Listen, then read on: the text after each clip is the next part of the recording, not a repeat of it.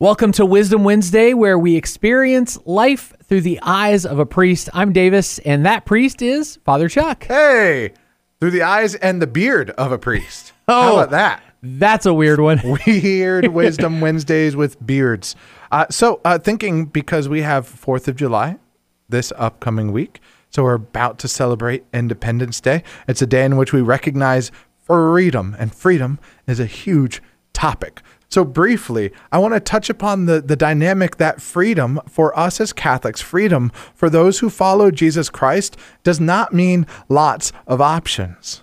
Ooh. Options is not freedom. If I have a gazillion options in front of me, that does not mean I am more free. Freedom is an interior disposition so that I can live in whatever dynamic I am around me, and I can still be free because my freedom comes from Jesus Christ. My freedom comes from knowing that I have been saved. My freedom comes from receiving the blood of Christ within me and that love and my identity as a beloved son, which means that I can then be free to give myself to others, so that I can be free to serve. There are so many people who have so many options and who are not free, who are stuck in anxiety, who are stuck in worry, stuck in preoccupation, stuck in addictions, stuck in so many things that the world says you've got all these great things around you. You should be free.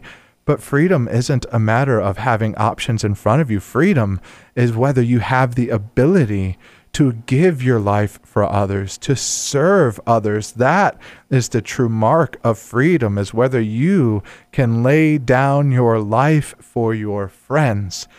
That type of freedom is something that comes from within us, that is at the core of who we are as a nation, that needs to be breathed into us every day from our relationship with Jesus Christ, with the higher power, with whatever you want to call it.